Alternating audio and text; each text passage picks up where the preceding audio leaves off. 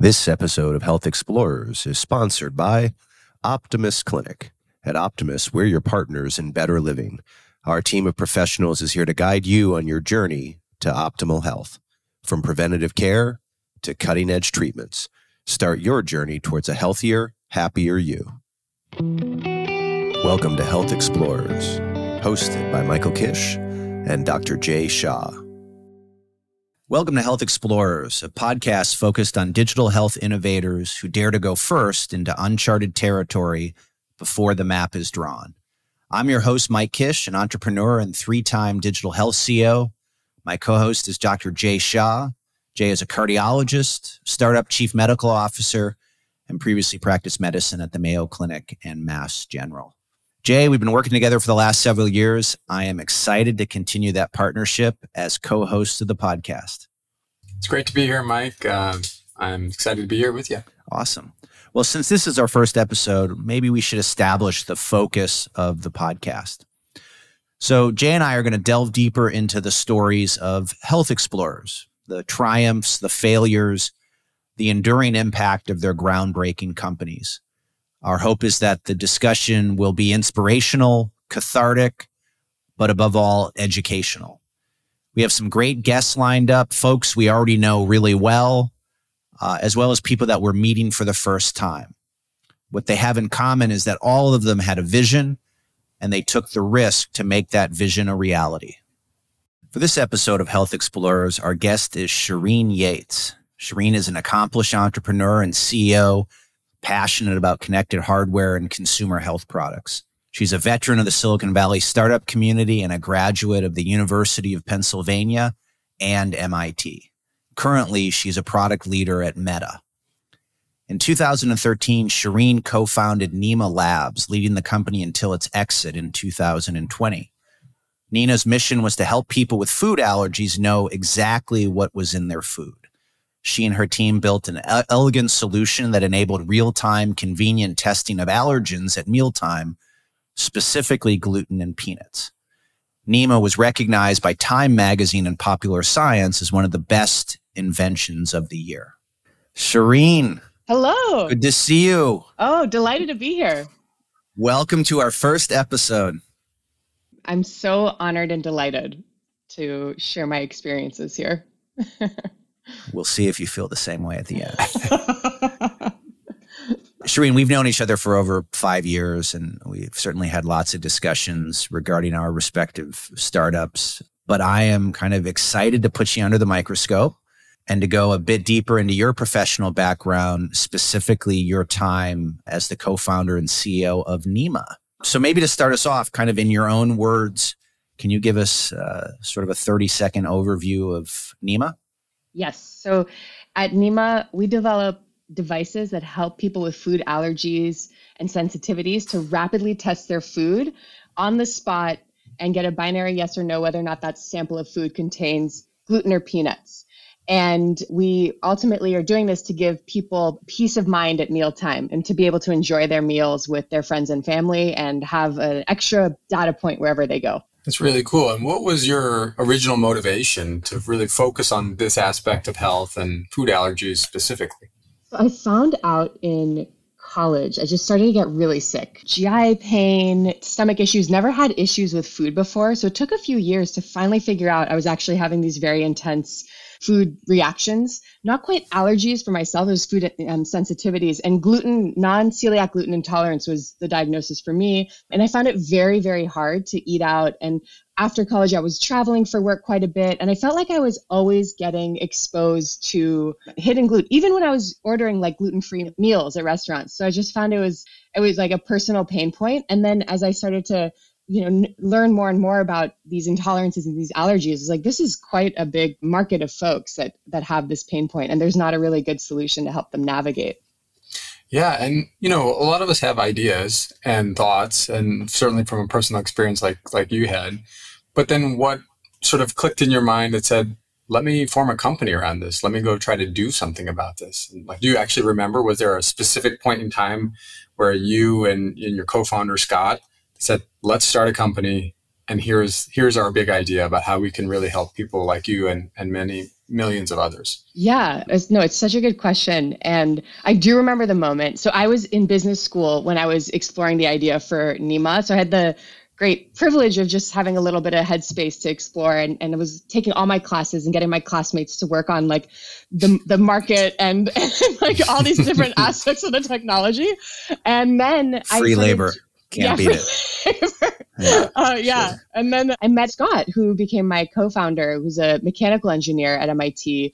And we started to enter these business plan competitions. And MIT has these pretty regular cadence of business plan competition. We just kept getting good feedback. And then there was an accelerator at the end of the summer. Both he and I had full-time job offers coming out of school. He was undergrad, I was grad, I was getting my MBA. And it was at that point where we're like, do we do this? Should we do this? And we're like, yeah, let's give it the next like 4 or 5 months of this accelerator and see how we progress. So that was like the first kind of like, okay, we're going to delay our job offers. Then there was like, okay, do we just say no to these job offers? And that was after the accelerator. Things were still going well, but we had no money in the bank. We had a really, really rough prototype. We had some people that seemed excited to work on this, but no commits. It was just Scott and I, who Scott also had some food issues with the dream. And we were in Boston during all this. And I thought like, wow, if we were to do this, the talent, the funding for what we're doing is really on the West Coast.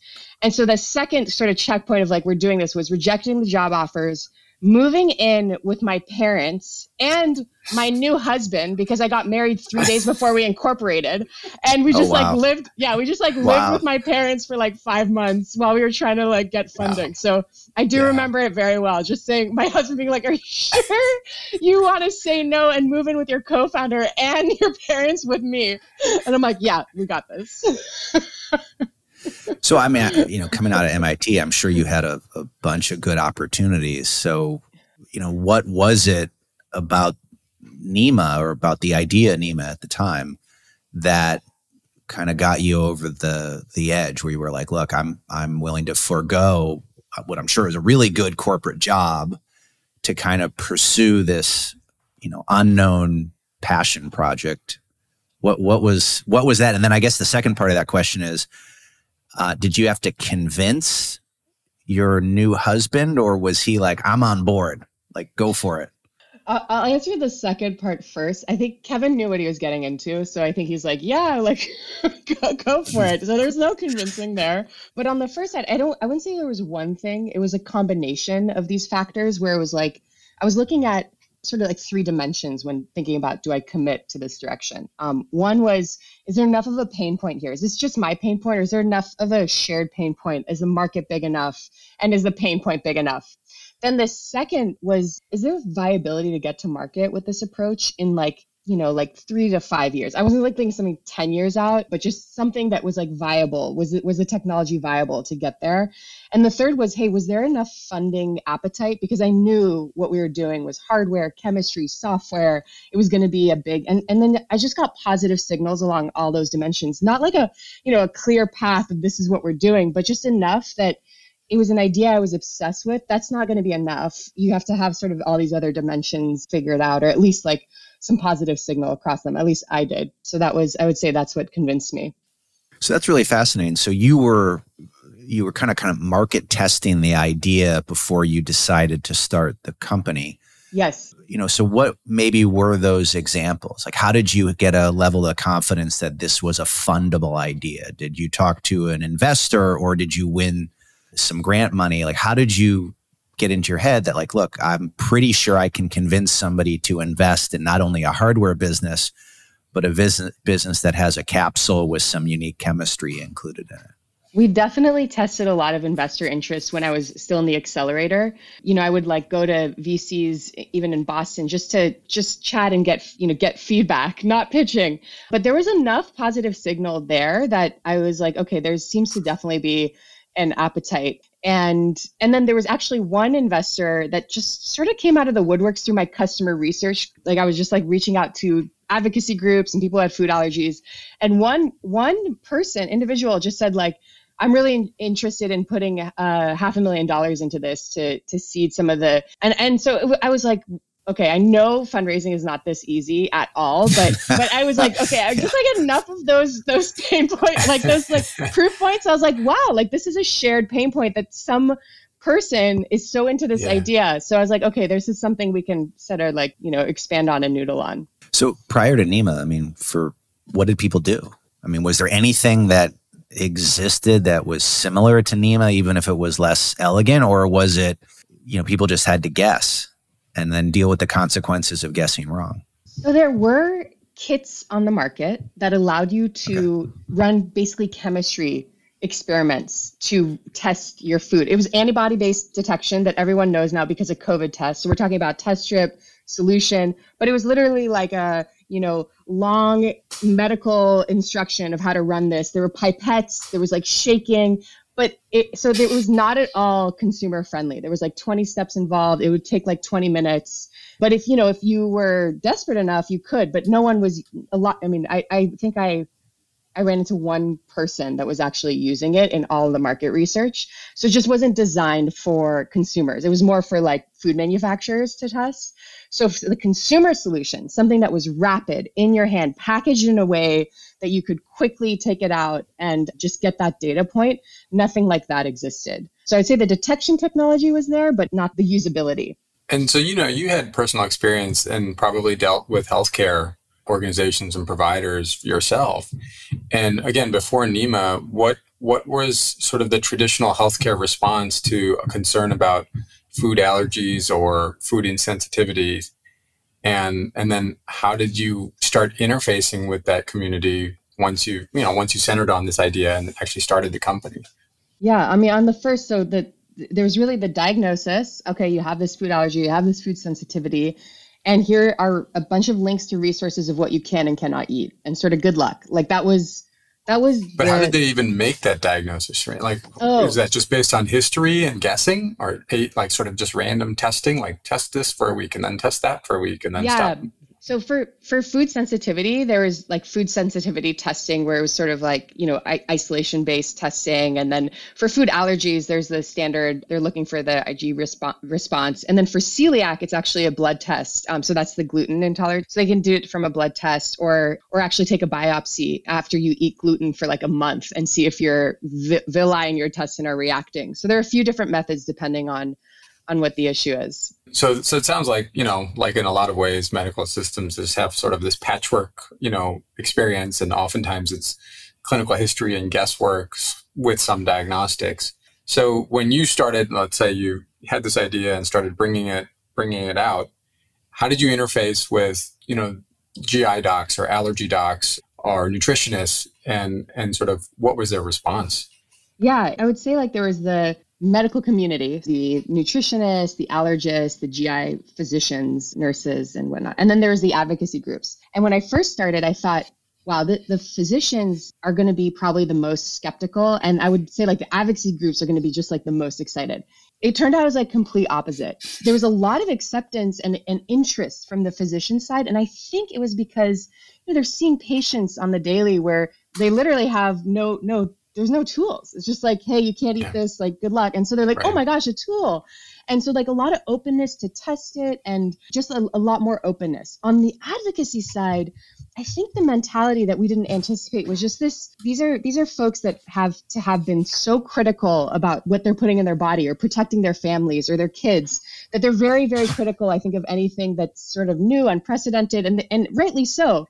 But it was just much harder to crack into those groups. And then we found that there were some groups that were really, kind of like proactive and open, and some that just were like, no, we don't support this. We think it's higher risk because you're just taking a sample. You're not guaranteeing that your entire, plate is free of. So that was a very surprising part of the journey that we didn't anticipate. And I'm sure over time it changed, but kind of what was your strategy to sort of convert those who were skeptical or didn't want to listen or just didn't think it was ready for use for themselves, I guess, on the advocacy side? Yeah. How did you go about it? Because certainly in disorders where there's a large community, large online community, large patient community, they're going to be talking to each other and they're going to be saying like, use this, don't use this. This really worked. This didn't work. So it, from a company sort of marketing, PR and standpoint, it is quite important. It's so important. Yeah. So our strategy was to be really transparent around the limitations of what we can and cannot do, to do peer-reviewed research and, make sure that we get that data out there and we can help educate folks around what that data is showing in terms of our accuracy, our reliability. So super transparent around and investing in that. Like no one's telling us to invest, there's no sort of like law that, but we were like, we really want to do this. And then I'd say on the advocacy side, just open communication. We had these advocacy forums where we'd invite folks to the office from even when we knew that they were sort of like more skeptical, just to build that trust. And it's a long play, Jay. Like it was a new product category. I remember talking to someone early on who said it was in another category completely. They said it took like 10 years to get to a point where there was like a little more acceptance. And as a startup, you just don't have that time. So, we to mitigate that, it was like, okay, look, there's going to be some folks that are anti. We could either spend a lot of time trying to convert them, or we can lean into the folks that are supportive and equip them and become our champions and advocates. And that's sort of what we did in the short term, is just like, what can we do to equip our champions so that they can become our own ambassadors rather than us like trying to defend the brand itself. For those groups who you probably knew they were not going to be passionate advocates anytime soon, I'm assuming you were trying to get them to more of a neutral position where maybe they're not supportive, but they're not openly like, don't buy this product. Right. What was sort of the strategy just to get some folks purely to that neutral position? I think our strategy is, I wouldn't say I can't take credit on being so strategic about this, but what got them more to a neutral position was a lot of folks in their advocacy groups were actually users of ours, like customers. And the customers spoke on the behalf of how this device is really impacting their lives positively and changing their lives and defended it. And I think that was probably the most beneficial way to just sort of move the needle a little bit for those folks to be a little more open-minded. These are folks in their advocacy groups that are using the product. There's like no better way to kind of, have that entry point. Maybe a good transition is, besides your initial experience with raising capital while at MIT, where people were just throwing money at you. That was the only time that happened. That was the only way out. The entire duration, that one guy. It's like you started at the top of the mountain, and then it was just the slippery slope to the reality that most entrepreneurs face. So, totally. I've seen the product before. It was a beautiful product, but it certainly had some complexity to it. It's capital intensive when you're building hardware. When you were raising money for Nima, what did investors like most about the business? And then what did they ultimately like least about it? I think what they liked most was it was just a very clear problem we were solving. There was no solution, which also tied into what sometimes some of them didn't like, but there was no competition. It was like a new product category. They liked that the founders, myself and Scott, had a very personal pain point to this. We understood the problem really intimately. And I think they liked that it was this kind of like really ambitious idea. We were trying to bring food transparency, like equipping suddenly users with this lab tech that they could just apply to anything, and then building this data layer too, where you could see what other people were testing and where they were testing, this unprecedented data set. So I think those are all the things they liked. I think what they didn't like was that it was hardware. That it was not only hardware, but to your point, like it was chemistry and a consumable. It was software. It was a new product category, so a consumer product. So it was like laced with a bunch of these high-risk bombshells along the way, where they love the concept, but they're like, okay, if you're maybe not as a visionary as an investor, you would be like, oh my God, run for the hills. And luckily, we had some really awesome visionary investors that were willing to make the bet and were with us just like every step of the way. But it was hard. Fundraising was not easy ever for us, other than that first guy.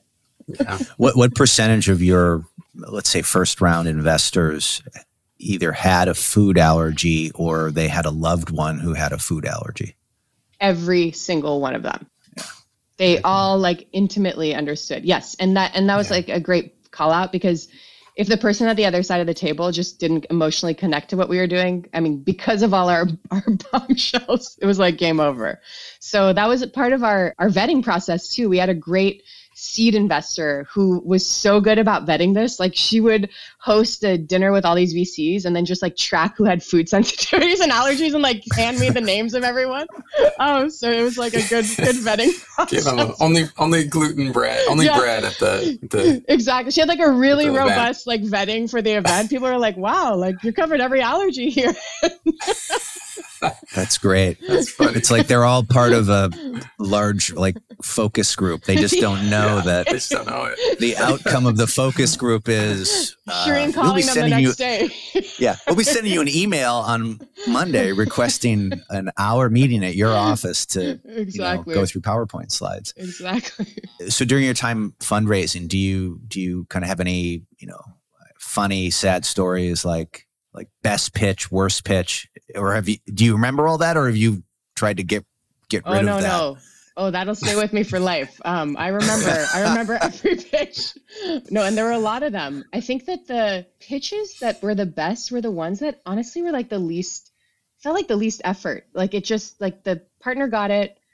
They were excited, obviously run through the diligence, but like the least friction, a lot of excitement. And yeah, run through the diligence, obviously like, do the robust diligence that's needed. But those are the ones that you kind of like, you felt, you knew it was going in the right direction. The ones that were there was this one that it was just grueling. And it was the worst, I think the worst experience. Not because it was like a one and done, but it just kept going. And it was just like drawing everything out of us. And it was like earlier in my experience as a CEO and in the fundraising process. And I thought this was just like really positive signal until I got some advice where it's like, your job is to manage a CEO, like that process and cut it off where it needs to be cut off. Like at a certain point, if they're like not going to commit, you stop. And so that one was tough because we were in a really precarious state. Cash was running out. I felt like I was mentally putting all my eggs in this basket, and it seemed like partner meeting after partner meeting and like 10 meetings and data. And then at the end they were like, love it, but we're going to pass. And it was literally like, oh my God, I couldn't believe it. So after that experience, I was probably like maybe too just negative around like the expectation setting, especially the leadership team. I was, even if the VCs were like, we love it, we're going to like wire the money on Monday. And I was like, guys, no one get excited. No one get excited until this is in the bank. Like I was just so conservative after that experience. Yeah, that makes sense. If you've raised money for long enough, you just know you don't want to be on the roller coaster. You just want to kind of remain even. Totally.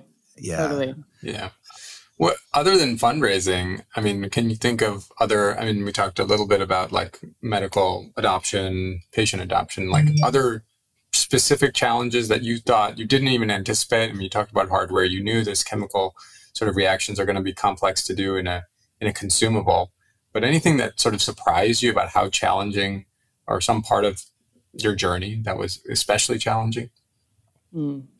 I think it was the really like the just like awareness, raising the marketing for awareness of this product category. I didn't anticipate how challenging a new product category would be to like get the masses even aware that this solution exists.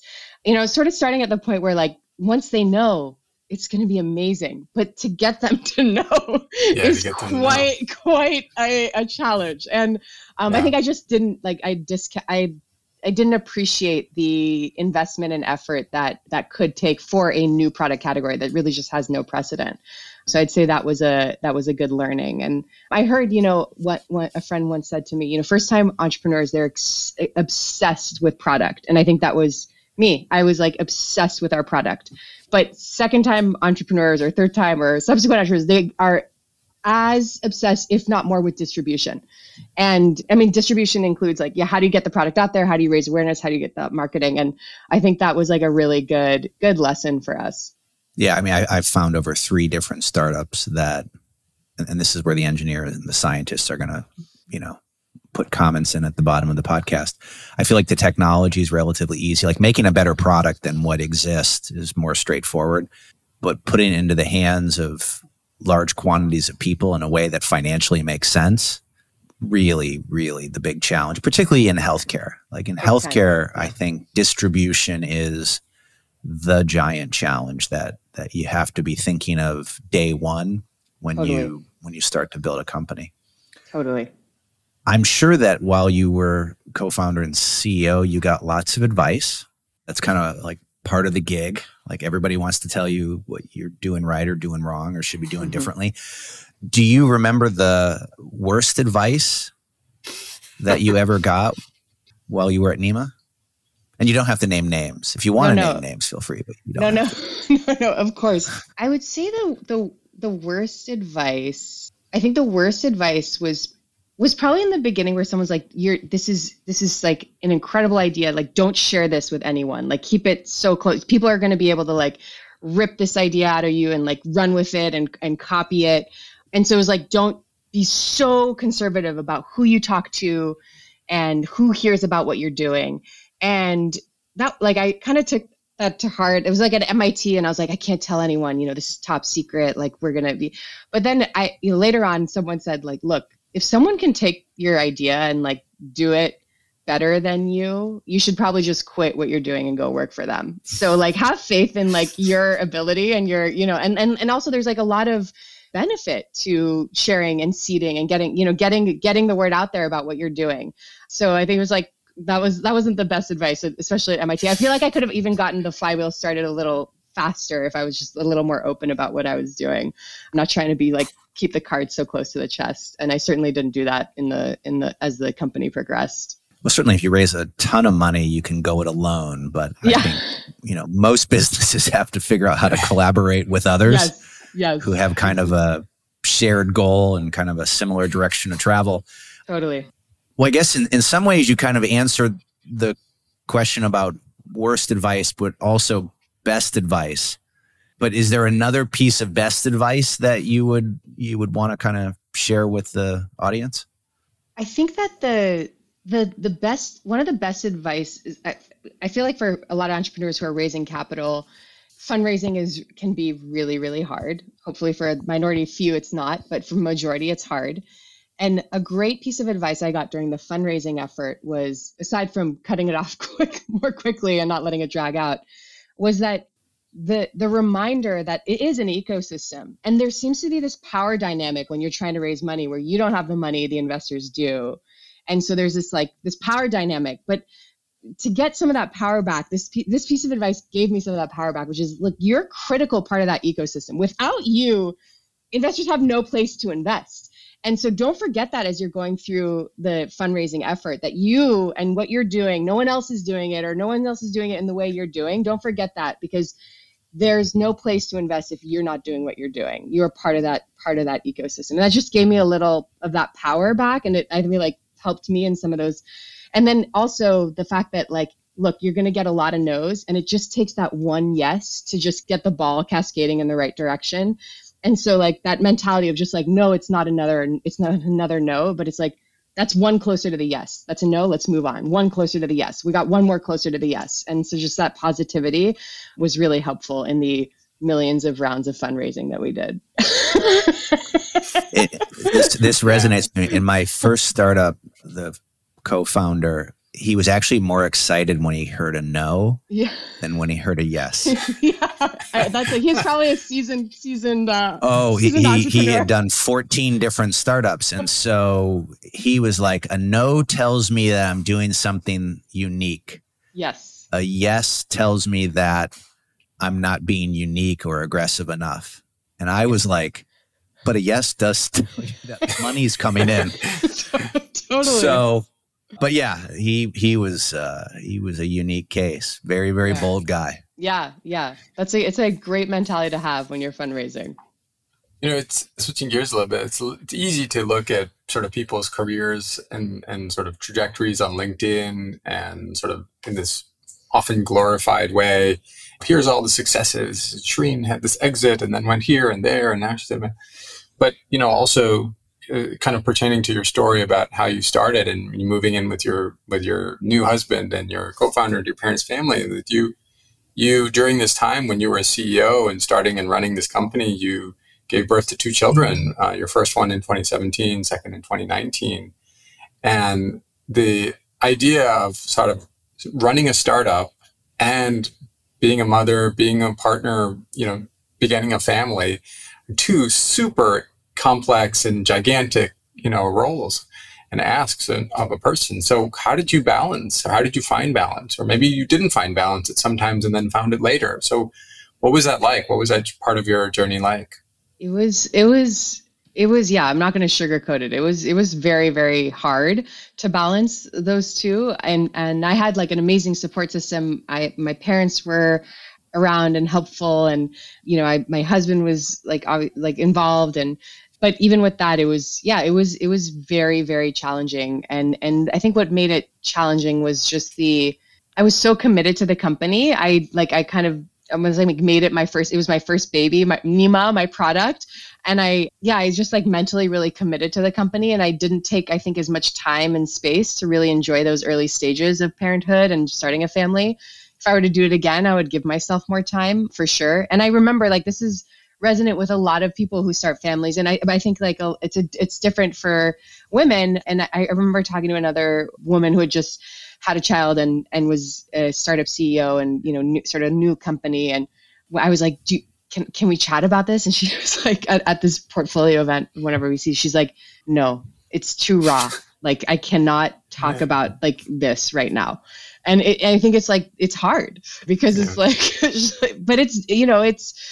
but I was in charge of all the choices. I decided to start the company. I decided to have the kids. Sure. So I like totally take ownership of that. But also it's hard. And to the credit of the investors, like they were incredibly supportive and very, I think this was around, I started the company, in 2013, and then had the kid like in 2017, 2019. So I think we're seeing more cases of this, which is great. More female entrepreneurs, more startups, more babies while you're a CEO. But I think when I was going through it, there wasn't like as much of a precedent. So they were great, but there was also like, help us like figure this out together. Like we haven't been in this boat together. So that was something to navigate as well with the board and the investors. Were you surprised by how supportive they were? I totally was. I was like, so nervous about telling them about both births and pregnancies and the reactions were amazing and positive. And that was like, I was surprised. I don't know what I was expecting, but I wasn't expecting like that outpouring of support. Did you feel guilty? Like you were sort of stepping away and not putting the same emphasis towards the business? Was that part of, Totally.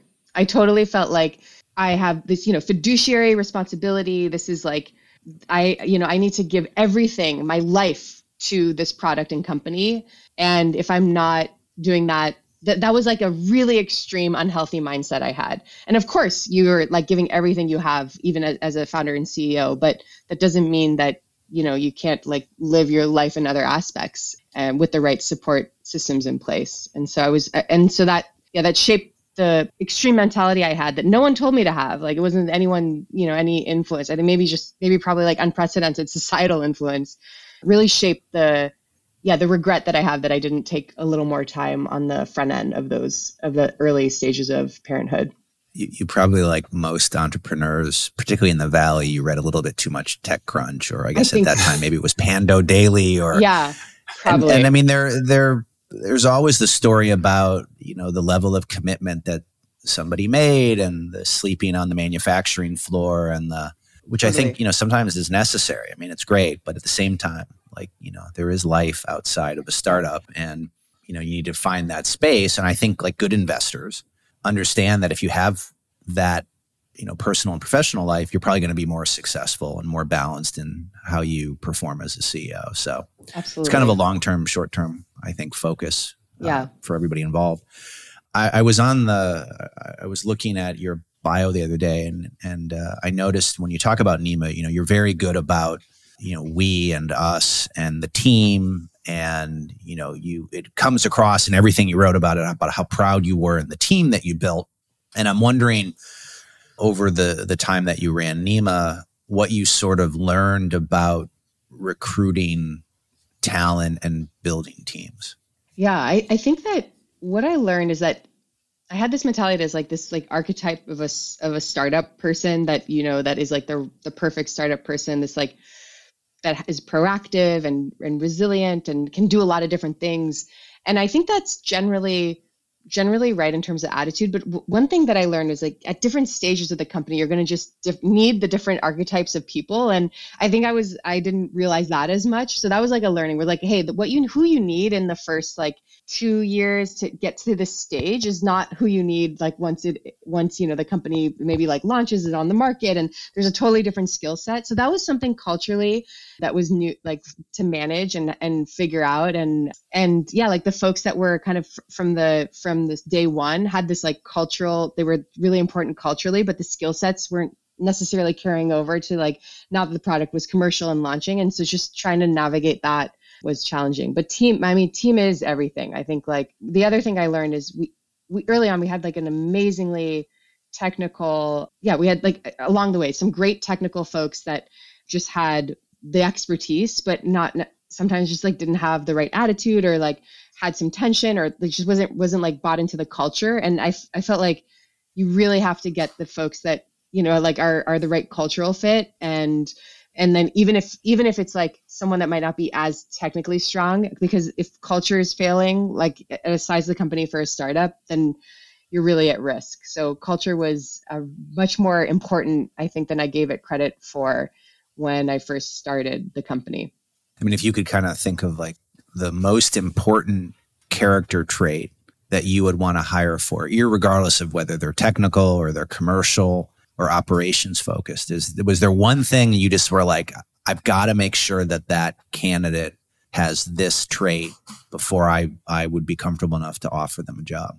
We had one of his values that I just reinforce everywhere, which is curiosity. So this trait that like people come in, and if they're just like curious and they want to learn why, they're curious to learn more, they want to unpack it, and that breeds a proactivity too that is so critical to startups. So people that just like not taking no for an answer, not taking the first answer, just like keep probing, understand why. I felt like that character trait, that value, was so important for the right folks on our team. Was there, I think, we always talk about success with the TechCrunch, stories about how many hours someone spent and they got so many billions of dollars of valuation. But let's talk a little bit about what was something that was salient that you would consider like a failure or a learning experience or your darkest day. And then how did you get up the next day? How did you go back? How did you overcome it?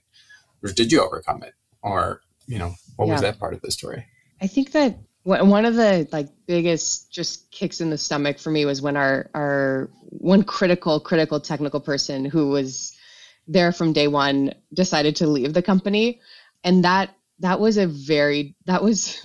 really hard. I mean, because it was just like so much of the brilliance of on the technology side was driven by this one person.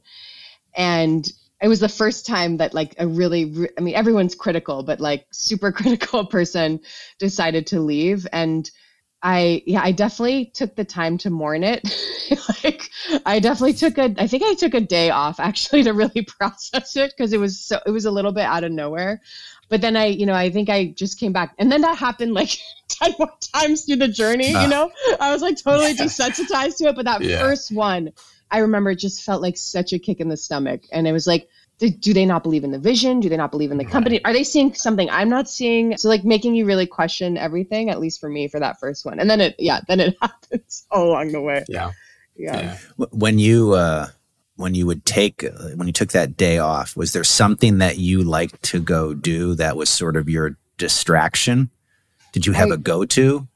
I like to take nature baths, not like bathing in rivers, but actually just getting in a forest. And like, that's what I call it. Okay. So you're not actually jumping into a pond or a river. Yeah, it's like, I don't know what else. Nature bath. I've never heard that one, but I'm going to use that. Leaves. No, nature bath, get in the trees. Like I'm always amazed at how quickly my heart rate just stabilizes and I get calm when I'm in the presence of nature. And it sounds so basic, but that's what I choose to do. And like I like to get moving in nature, go on a hike, go to the ocean, Yeah, so that was definitely my savior during a lot of the Nima challenges. So Nima was acquired in 2020, and obviously, for a venture-backed startup, exiting is one of the goals, but it can certainly be a nerve-wracking process. What was the experience like for you as a co-founder and CEO? And it was a tough time for us because our product mostly used at restaurants, and this whole acquisition happened around the time the pandemic hit in 2020. So when restaurants shut down, we were impacted in a lot of ways that the food industry, the restaurant industry was. So it was a very stressful time because I was trying to secure the future of the product and make sure that it landed in a great place. And it was also a lot of unknowns. Like, as a startup CEO, you go through a lot of learning new things. And this was something new I had never done before. And so the way I managed that was just talk to as many people as I could that had gone through any type of acquisition, just try to understand what should I look for, what should I avoid, how should I approach this? I had a few close mentors that were incredibly helpful who had gone through it a few times, but I was also amazed at how many people would just, really cold outreach on LinkedIn. If someone had, I'd look through someone's profile to see if they had maybe a acquisition, similar product, hardware, and they would just be super helpful. So I'd say just surrounding myself with a lot of people and experts where I could learn faster than the rate of my experience. And that wasn't just tied to the acquisition, but that's kind of a general theme, I think, when you're leading a startup that's doing something new that no one's ever done before. Just you have to learn faster than the rate of your experience. Otherwise, you're going to fail. So this is a common question we ask to guests. So we've built a time machine, Jay and I. Okay. And we've raised $1 billion to fund what is going to be a very complex piece of engineering. But you're our first customer. You're going to go into the MVP. And you may not come back, by the way. But let's just say, hypothetically, you do. If you could go back into time, like 2013, founding of Nima, is there any decision or choice that you made as CEO that you would revisit, that you think would, have a impact on the business itself? I think there would be two things. One, I think I would get in front of those advocacy groups sooner and just start socializing the concept, building that trust faster, sooner and faster, or any sort of stakeholder, but especially those advocacy groups. And then the second thing I would do is, I mentioned earlier, I was product obsessed. I would try to be equally as obsessed around building distribution. We spent a few years just developing the product. In that time, we could have just been developing the distribution pipelines as well. And that's what I would have done. I waited till we had the product working well, and we knew it would be shipping, but you got to parallel path the two. So I would do that. And I accept your investment. Thank you. Because I know that you're going to write the check for me to redo this thing. But I do, yeah, absolutely. I do remember this vividly, that you guys you did a pre-launch, and you had a very large database of people who were interested in the product, or I don't know if they put deposits down. So, you did do that work. Thank you, Mike. Yeah. Maybe I'm being too hard on myself. Well, that's the nature of being founders and CEOs. We have to be harder on ourselves than others are. So let me clarify. When I say distribution, we were putting 90% of our eggs in the direct to consumer basket.